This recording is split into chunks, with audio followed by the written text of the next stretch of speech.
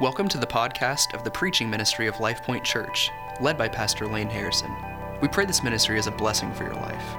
For more information about Life Point, please visit lifepointozark.com. For more information and resources from Pastor Lane, please visit mlaneharrison.com.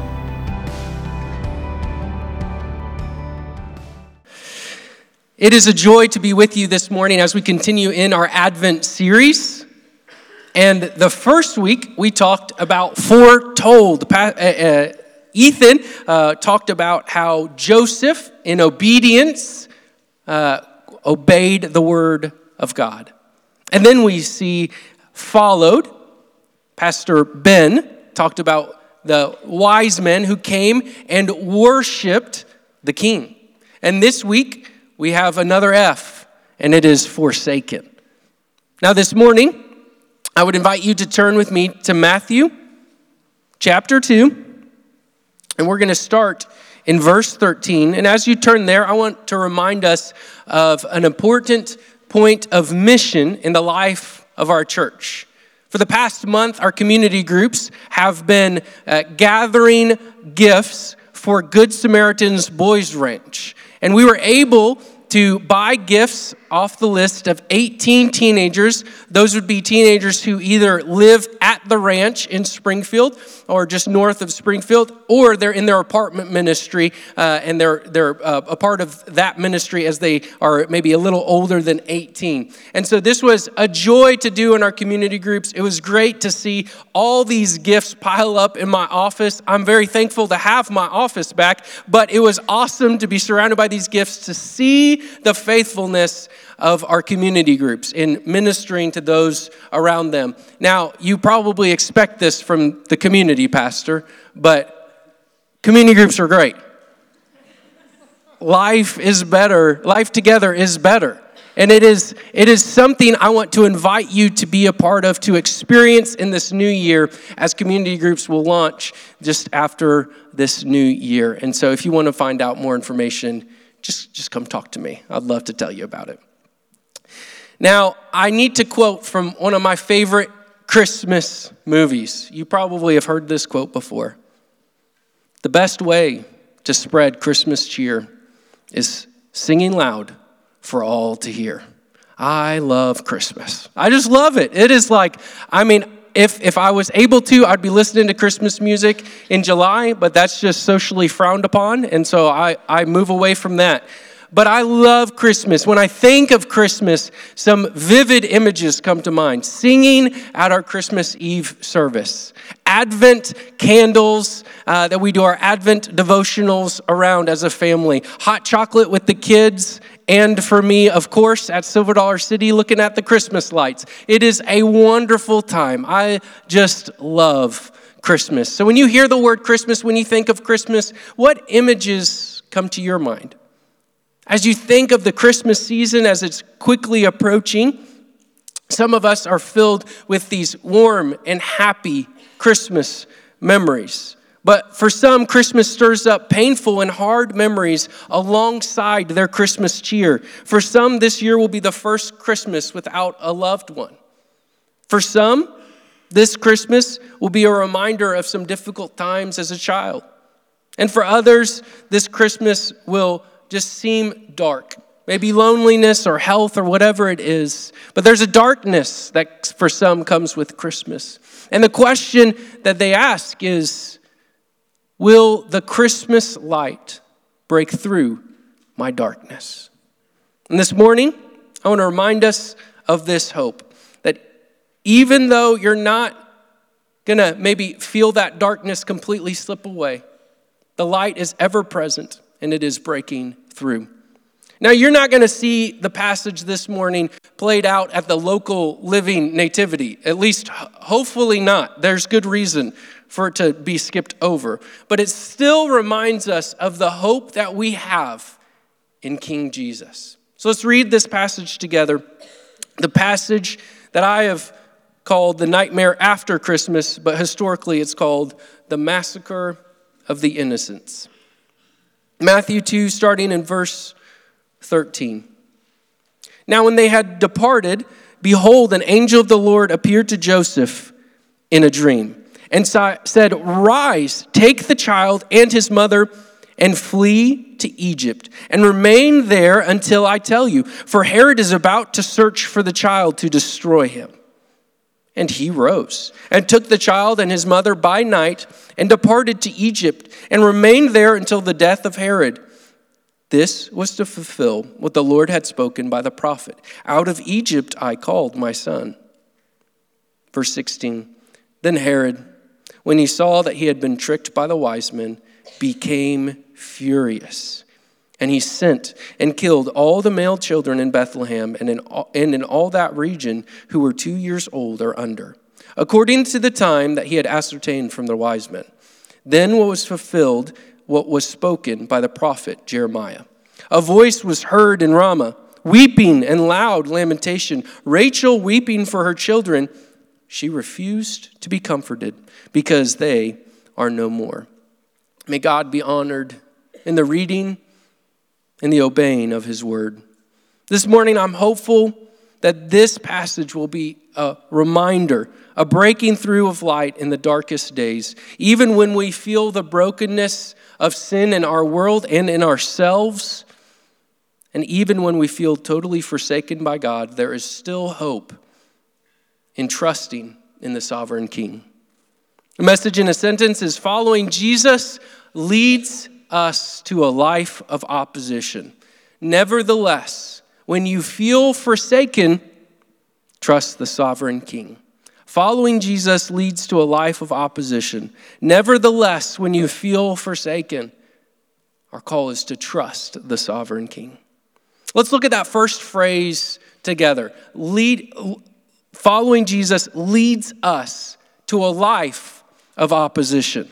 Today's text comes after Jesus is born. We don't know how long after Jesus' birth, but it was anywhere around the first 2 years of his life. What's interesting is that when you look at the Gospel of Matthew, in the first 2 chapters, you don't see Matthew describing Jesus or really even his childhood or characteristics about him. I would love to hear more about that. Matthew is focused on the reception that the people are giving to this newborn king. Joseph trusts the message from the angels and obeys. The wise men follow the star to worship the new king. The Jewish religious leaders were indifferent about his arrival, and the rulers opposed him. From the very beginning, there were different reactions to the arrival of this new king, King Jesus. And no sooner did Jesus arrive in human flesh in Bethlehem did he begin facing opposition. A life of opposition would become a recurring thread in the life of Jesus, from the nativity scene all the way to the cross. A life of opposition. If Jesus faced a life of opposition, then shouldn't we expect something similar? I have this internal struggle with the first proposition that I gave. A life of opposition? What do you mean following Jesus leads to a life of opposition?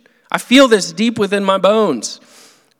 American Christianity has been steeped in the prosperity gospel.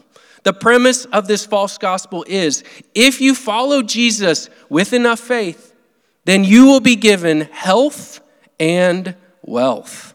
Now, like all compelling false beliefs, there is a hint, a grain of truth. And they pull it from John 10:10.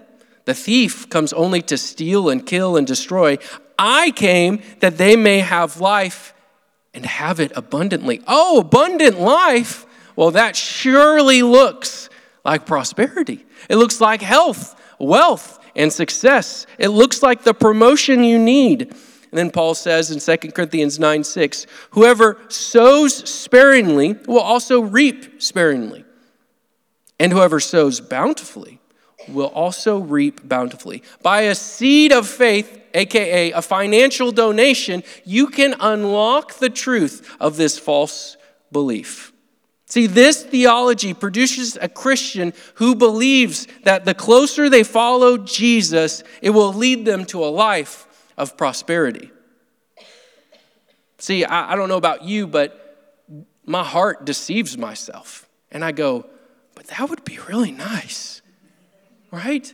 I mean, Jeremiah 17, the heart is deceitful. And it says, yeah, but Jesus does give rich blessings. You need those. And we must reconcile what Scripture says with what our expectation is or what our heart is saying.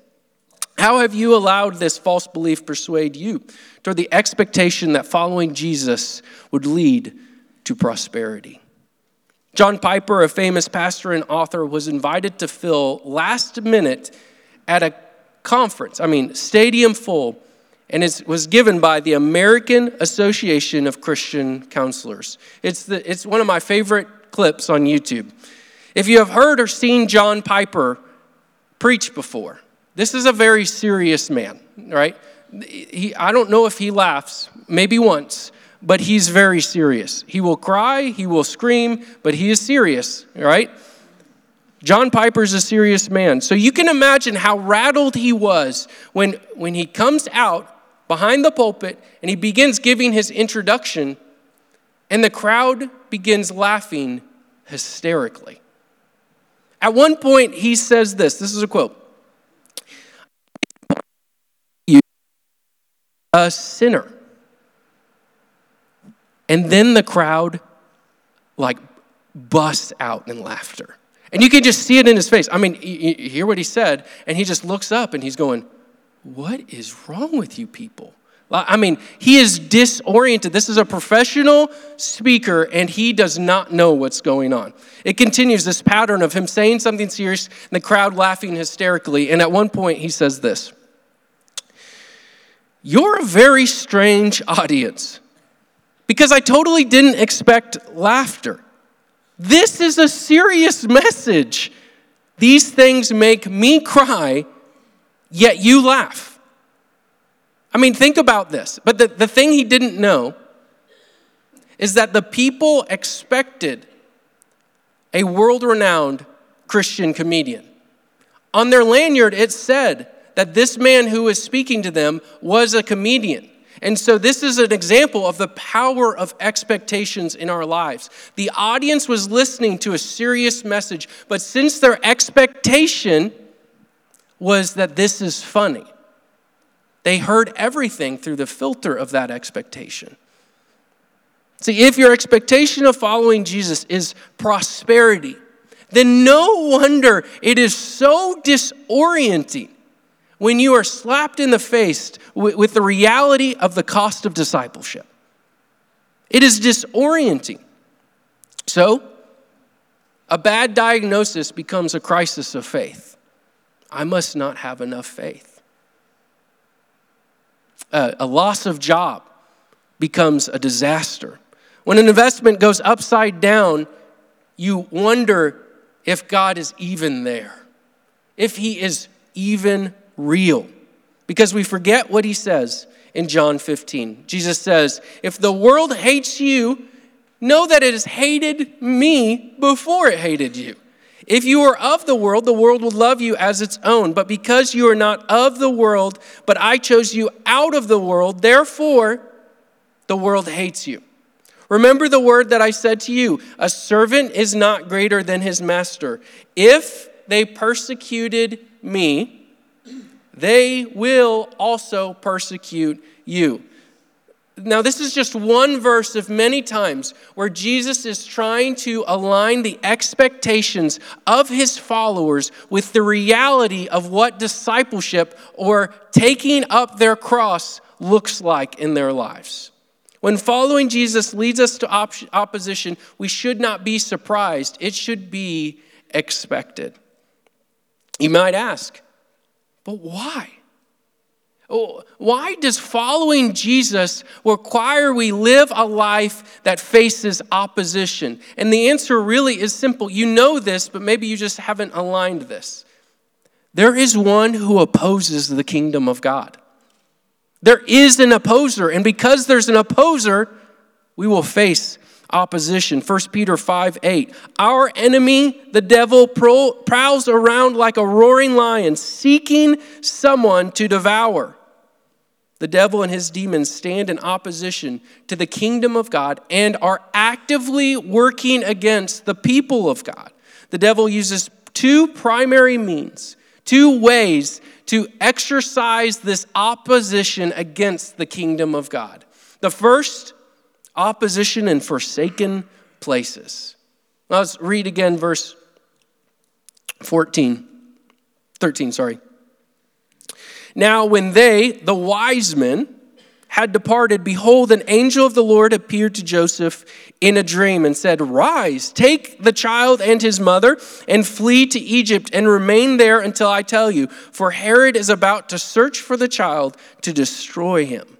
Now Mary and Joseph's journey with Jesus was anything but ordinary. They had already fled their home once to be a part of the census, and now they're being asked to flee again. So what could keep them from returning home? The plot of a forsaken king. See, King Herod wanted to kill Jesus, and they must go to a forsaken land. Egypt would have been way down the list of ideal locations for them to journey to. For them to flee this danger, they had to go to a historic enemy of Israel. This is unfamiliar land. They would have a very minor Jewish population, so they would likely not have family there. And this would be unfamiliar, and they have a baby with them. A baby that Herod is bent on killing. And they flee. And in Joseph's obedience, see in verse 14, he rose and took the child and his mother by night and departed to Egypt. That language there, we could say a lot about it, but all that needs to be said is it's immediate. There is no delay to Joseph's obedience. He hears the word of the Lord and he does the word of the Lord. May a similar rhythm come out in our own lives. In Joseph's obedience, we see that God has more than one way of preserving his people. Sometimes he makes incredible displays of power, and other times he works by night. He works in the shadows. I wonder if we too often prescribe to God a fixed plan of action. What if he were to call you or me out of what is familiar? To call you out of what is comfortable? Have we placed parameters around where we believe God should call us to be? Have we built a fence around our lives of obedience? This is what's familiar to me. This is what I'm comfortable with, Lord. Call me within these bounds. Who's sitting on the throne of that life? Often we are afraid of going outside of those bounds of familiarity or comfortability because of the simple truth that our fear outweighs our trust. Our fear of what might be in opposition of what we believe, who we are, what we stand for, keeps us from trusting in the Lord.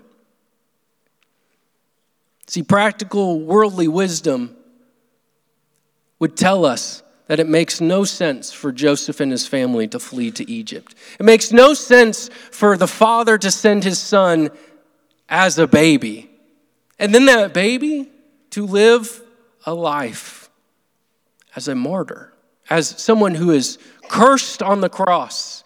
It doesn't make sense worldly, but we can find comfort here in that we have the opportunity to trust our sovereign King.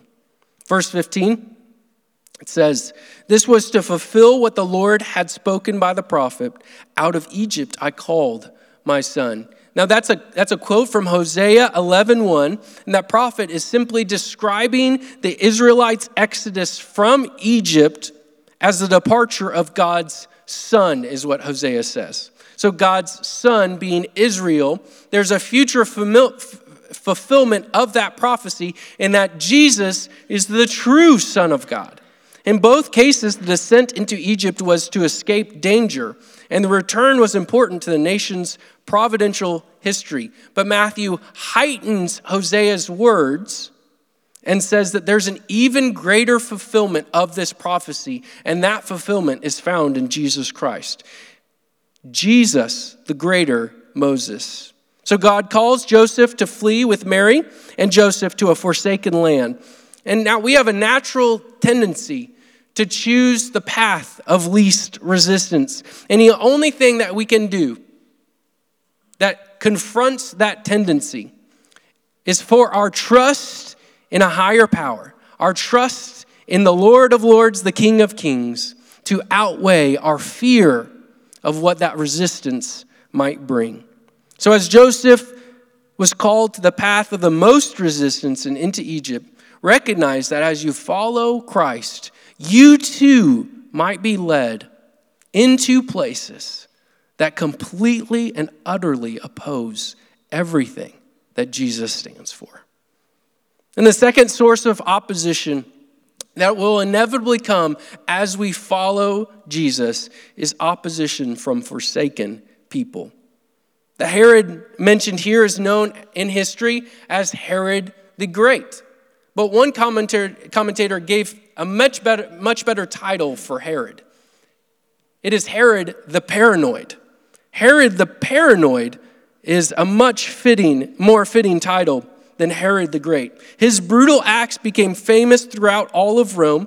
Josephus, a Jewish historian, wrote 2 full volumes about Herod's life because of his incredible work in building monuments, building fortresses, building sanctuaries, and also his successful political career. Herod the Great ruled from 37 BC until he died in 4 BC. Even though Herod had an impressive political career, his family was bonkers, you'd say. They would have their own reality TV show. That would be what we would do in our culture, right? Put them on TV. It'll be entertaining. And if there is such a thing as must-see reality TV, this is it. Herod married 10 wives. Each wife gave him a prince. So it's already set for a great show, right? These 10 princes grow in jealousy. They begin trying to poison one another because that makes sense. And then Herod steps in, and him being paranoid, he decides, well, I'll just kill 3 of you. And he kills 3 of his own sons.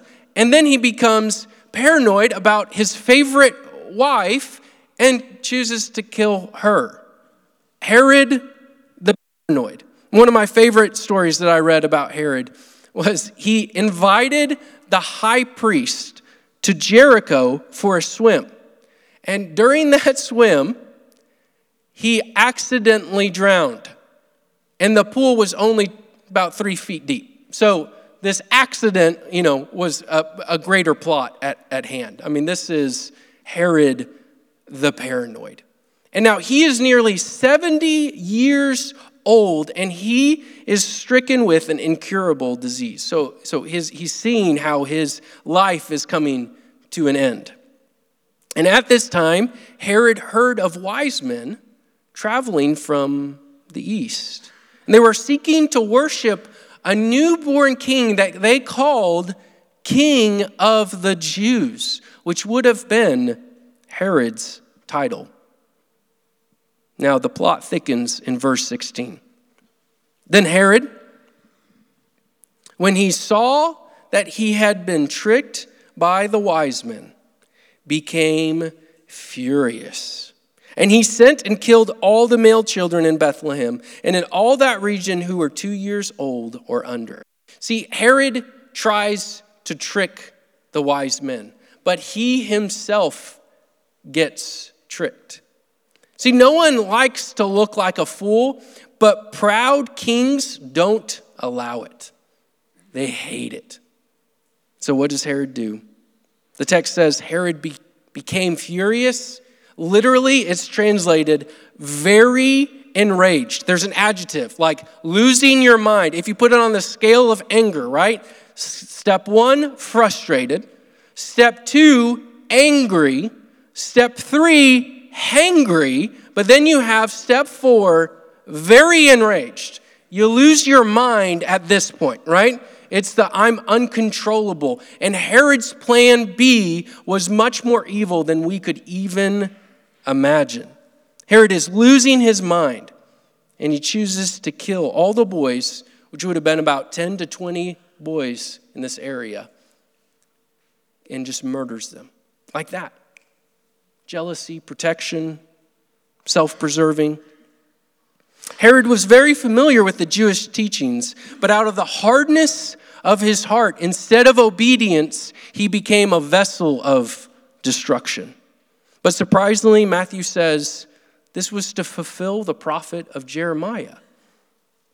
Then what was fulfilled, what was spoken by the prophet Jeremiah. A voice was heard in Ramah, weeping and loud lamentation, Rachel weeping for her children. She refused to be comforted because they are no more.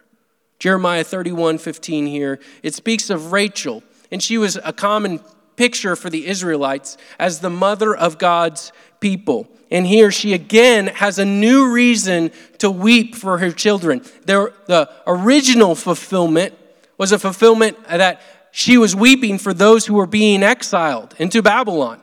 But here she has another reason to weep and to not be consoled. And that reason is because the children of God, the children in Bethlehem, those 2 and under, are murdered.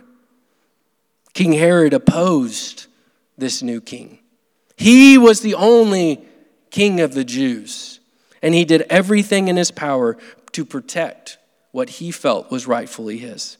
Israel's history, the early church, and even our church today is filled with stories of people who radically oppose the throne of Christ, the kingdom of God. Herod is just one terrible example or illustration of what someone will do to protect their kingdom as it stands against the kingdom of God. Recently, I watched a show that depicted the rivalry that exists between the U.S. national soccer team and the Mexico national soccer team, and it was awesome. Now, they have an epic rivalry, if you know nothing about it, and it spans many, many years. And it was fascinating, as you hear these stories, they will do anything to beat them, apart from cheating. Maybe they do cheat, but they're doing everything because, in their words, they hate them. They despise them. They want to hurt them. One guy said, I would say that this is the best part of my career was scoring that winning goal. It was the best part of my life. It was like, whoa, okay. Now there's rivalries in all sports, right? You got the Chiefs and the Raiders, the Cubs and the Cards. You even have one here, Ozark versus Nixa, right? There's rivalries in sports, but sports, that's just a game. There's a greater rivalry. This rivalry is between the kingdom of light and the domain of darkness. They're not kingdoms that get along. They are pitted against each other.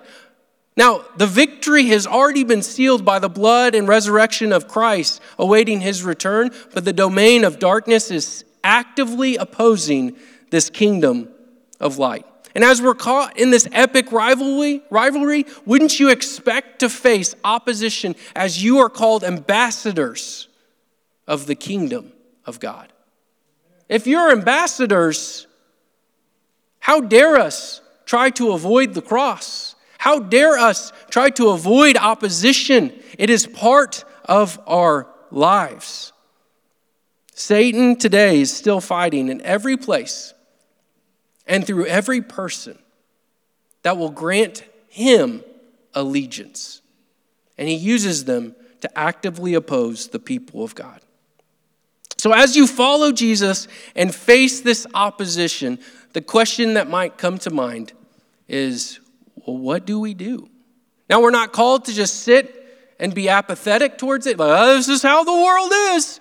We're in the end times. Sorry about you. That's a very passive. But we're also not going to swing the pendulum and say, let's face the opposite. And you become the one seeking. You're the opposer, right? Come on, people. Like, as Christians, what is our response? And our response is not to do either of those extremes. It's to trust the sovereign king. But before we trust the sovereign king, and I use those words very specifically, sovereign and king, but before we even get to trust, we first must place our faith in him. Ephesians 2, 8 through 9. If you don't have it memorized, that's your goal before Christmas. It is the ultimate story of our salvation. It is concise. It is beautiful. For by grace, you have been saved. By grace. Through faith. And this is not your own doing. It is the gift of God. Why? No one may boast. So that no one may boast. This is not a result of works. It is the gift of God. If you will place your faith in God, faith builds trust. See, the gift of salvation is offered to us by grace through faith. Once we have been called out of darkness into this faith, and we are gifted that faith, and we receive that faith, our act of obedience is to trust. Once we are gifted that faith, our act of obedience is to trust. When you trust someone, there's an element in that definition of being convinced, that you are firm. You believe that they will not let you down. You believe that your life is better in their hands than your own. You trust that person. Now, listen, if you're ever on a plane, you should never go to the cockpit and kind of look around and say, should I trust you with all this? I mean, I really think this little lever thingy should go this way and that, and that's ridiculous. You would never do that. Every time you get on a plane, you are trusting that pilot. You're trusting lots of other people, but you're trusting that pilot. You're trusting that pilot to do his job. But friends, we have the greatest opportunity, we have the greatest invitation to trust one who is sovereign, to trust the King who is sovereign. As Jesus was talking about his upcoming suffering and death, he gives his disciples a reminder of where to place their trust. And he says this, I have said these things to you, his disciples, that in me you may have peace. In the world you will have tribulation or trouble. But take heart, I have overcome the world. So when they experience tribulation, what should they do? Take heart. Means to gain confidence in something, means to be fully convinced of something, to take heart. Jesus is asking his disciples to trust him.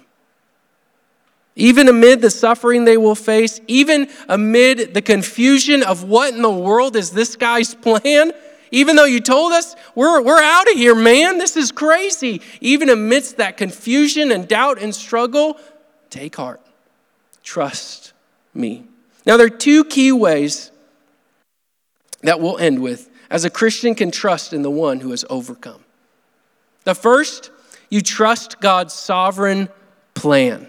You trust God's sovereign plan. Now, I almost didn't include this one because it's a little too personal for me. I am a planner. Amen? Anyone else a planner? Yeah. Okay, some of you got a nudge and you're like, yes, oh goodness. I'm a planner. And it bothers me at times when we don't go according to plan. Now, that happens with my wife and I. Having kids has wrecked my world. Being in ministry really bothers me sometimes. Like, having a plan is important, but my struggle of trusting the Lord is when my plan is in opposition to the King's plan. And I go, I really wouldn't do it this way, God. I mean, I've calculated a few things. I've thought about what's best for me and my people, and this is really the wrong. Ridiculous. I mean, I'm saying it out loud, I'm like, oh, my word. But in my heart, that's what's trying to deceive me. That I believe that I maybe am more sovereign than my sovereign King. Jesus, from the very beginning, was faced with the opposition that ultimately climaxed in the cross. God's sovereign rescue plan surpassed all the wisdom of the world. It created confusion. You see that in his followers. You see that all around him. And in my moments of doubt and wonder if I am more fit to move forward with my plan than his plan, I am asked to trust God's sovereign plan. God being sovereign means he has the power, he has the knowledge, and he has the authority. See, I might have the authority to work and act in my own life. I do not have the knowledge, and I am deceived to believe that I have the power. And realistically, the only one who has the authority in our lives is the one who is our creator. He owns our lives. So in this moment, I see what God is doing, and I cross my arms, and I think, oh man, shouldn't we try a different way? I don't think that's a good idea. And as I follow Jesus, I'm called to uncross those arms and to put my hands out and say, I don't understand it. I don't even know it fully, but I trust you. I trust your plan, and I trust who you are. Romans 8, of course, is a good reminder of this. It says this in verse 28, and we know that for those who love God, all things work together for good, for those who are called according to his purpose. And you see that in Hobby Lobby on a pillow, and you'll be like, amen. But often our quotes stop there. The verse is much more beautiful than that, friends. And whenever we think of that plan, we go, oh, that's the abundant life. Prosperity, health, and we're back to square one because we've forgotten that the verse continues. For those whom he foreknew, he also predestined to be conformed to the image of his Son, in order that we might be the firstborn among many brothers. I love this. And those whom he predestined, he also called. And those whom he called, he also justified. And those whom he justified, he also glorified. So the plans for your life is not health, wealth, and success. That is much too close. He has an eternal plan for your life, and it's not reliant on you. The King has already proclaimed that it is in his hands, and it will be one of glorifying you. It has nothing to do with you, with me. We're invited to trust in God's sovereign plan. God's sovereign plan for those who love and trust him is fully in his hand. Now, some of you in this room, I've sat with you. I've been in community with you, and I've heard some of the trials that you have personally walked through. And I've walked with you through some of those things. And I can't even understand it. I don't even know what you're going through, what you're thinking. I can't fully empathize. I can just sympathize. But that's not me. That's not for me. Friends, we have one, the sovereign King, who does not sit on his throne and say, good luck. He stepped off his throne. He came to us. He came into our darkness, into our brokenness. He experienced suffering fully because he was fully man. And in that suffering, we have a sympathizing Savior. So even when you feel alone in that darkness, know that there is one who has come close. And he's inviting you, even when you don't know what's going on. Even when you can't understand, how can this all fit together? Is this really for good? He comes to you and he says, would you trust my plan? I can't understand it, but Christian, he does. And if Jesus experienced these trials as he submitted in death to his Father's will perfectly on the cross, his plan for our lives too will be opposition. How dare we avoid the cross? What plans in your life are you struggling through? Maybe things that have happened or things that are just not turning out like you expected. And how can you move today from a position of arms crossed to your hands open? Say, I don't understand. I'm not saying that. I'm saying I trust you. I have faith. This is a faith relationship between me and Jesus Christ, and I trust your plan for my life, even though my plan would look really different.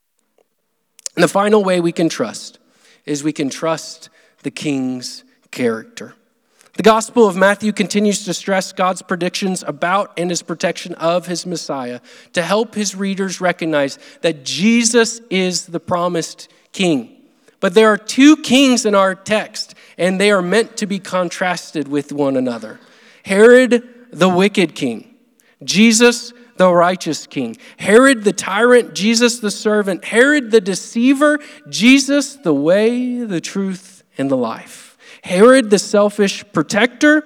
Jesus, the descended one. Herod, the great. Jesus, the infinitely greater. As Christ descended, it was a full revelation of the grace of God to us. As he stepped off the throne, and Paul reflects on that moment, I cannot say it better than one of my favorite passages in all of Scripture. Philippians 2. We've already read some of it this morning. It was on the screens in one of our songs, and it was amazing. But I'm going to read the whole thing. If you have your Bible, let's take a moment. Turn there. I want you to read this in front of you. Philippians 2. It is beautiful, and may it stir our hearts and minds of the one who is worthy of our trust, the sovereign King. And you could read 1 through 11, but for time, I'll start in verse 5. So Philippians 2, verse 5. Have this mind among yourselves, which is yours in Christ Jesus, who though he was in the form of God, did not count equality with God a thing to be grasped. Don't let that hold you up, right? Grasped. He just didn't hold on to it. He didn't cling to it. He let go of it freely. He submitted. Verse 7, but emptied himself by taking the form of a servant, being born in the likeness of men, and being found in human form, he humbled himself by becoming obedient to the point of death, even death on a cross. Therefore, God has highly exalted him and bestowed on him the name that is above every name, so that at the name of Jesus, every knee should bow. Yes, in heaven, yes, on earth, and yes, under the earth, and every tongue confess that Jesus Christ is Lord, to the glory of God the Father. See, Christmas celebrates the arrival of the greater King, the King who's over all other kings, the Lord of lords and the King of kings, the King that always wanted to dwell with his people from the earliest days of the rebellion in the garden. He started a rescue plan, the Father, Son, and Spirit, and the Father sent the sovereign King, King Jesus. He took on flesh. He was our substitute. He paid what we deserved, the penalty of our sin. And as our substitute, we are gifted by grace through faith, salvation in his name. Now, he is not a passive king. We don't live in between two worlds in the sense that he came and we're just here waiting for him to come again. He is a sovereign king who intercedes on our behalf. He is our sovereign king that as we pray, as Scripture says, he is interceding by the Father's side. This is our sovereign King. Would you trust him this morning? Following Jesus leads to a life of opposition. Nevertheless, when you feel forsaken, trust the sovereign King. Would you pray with me?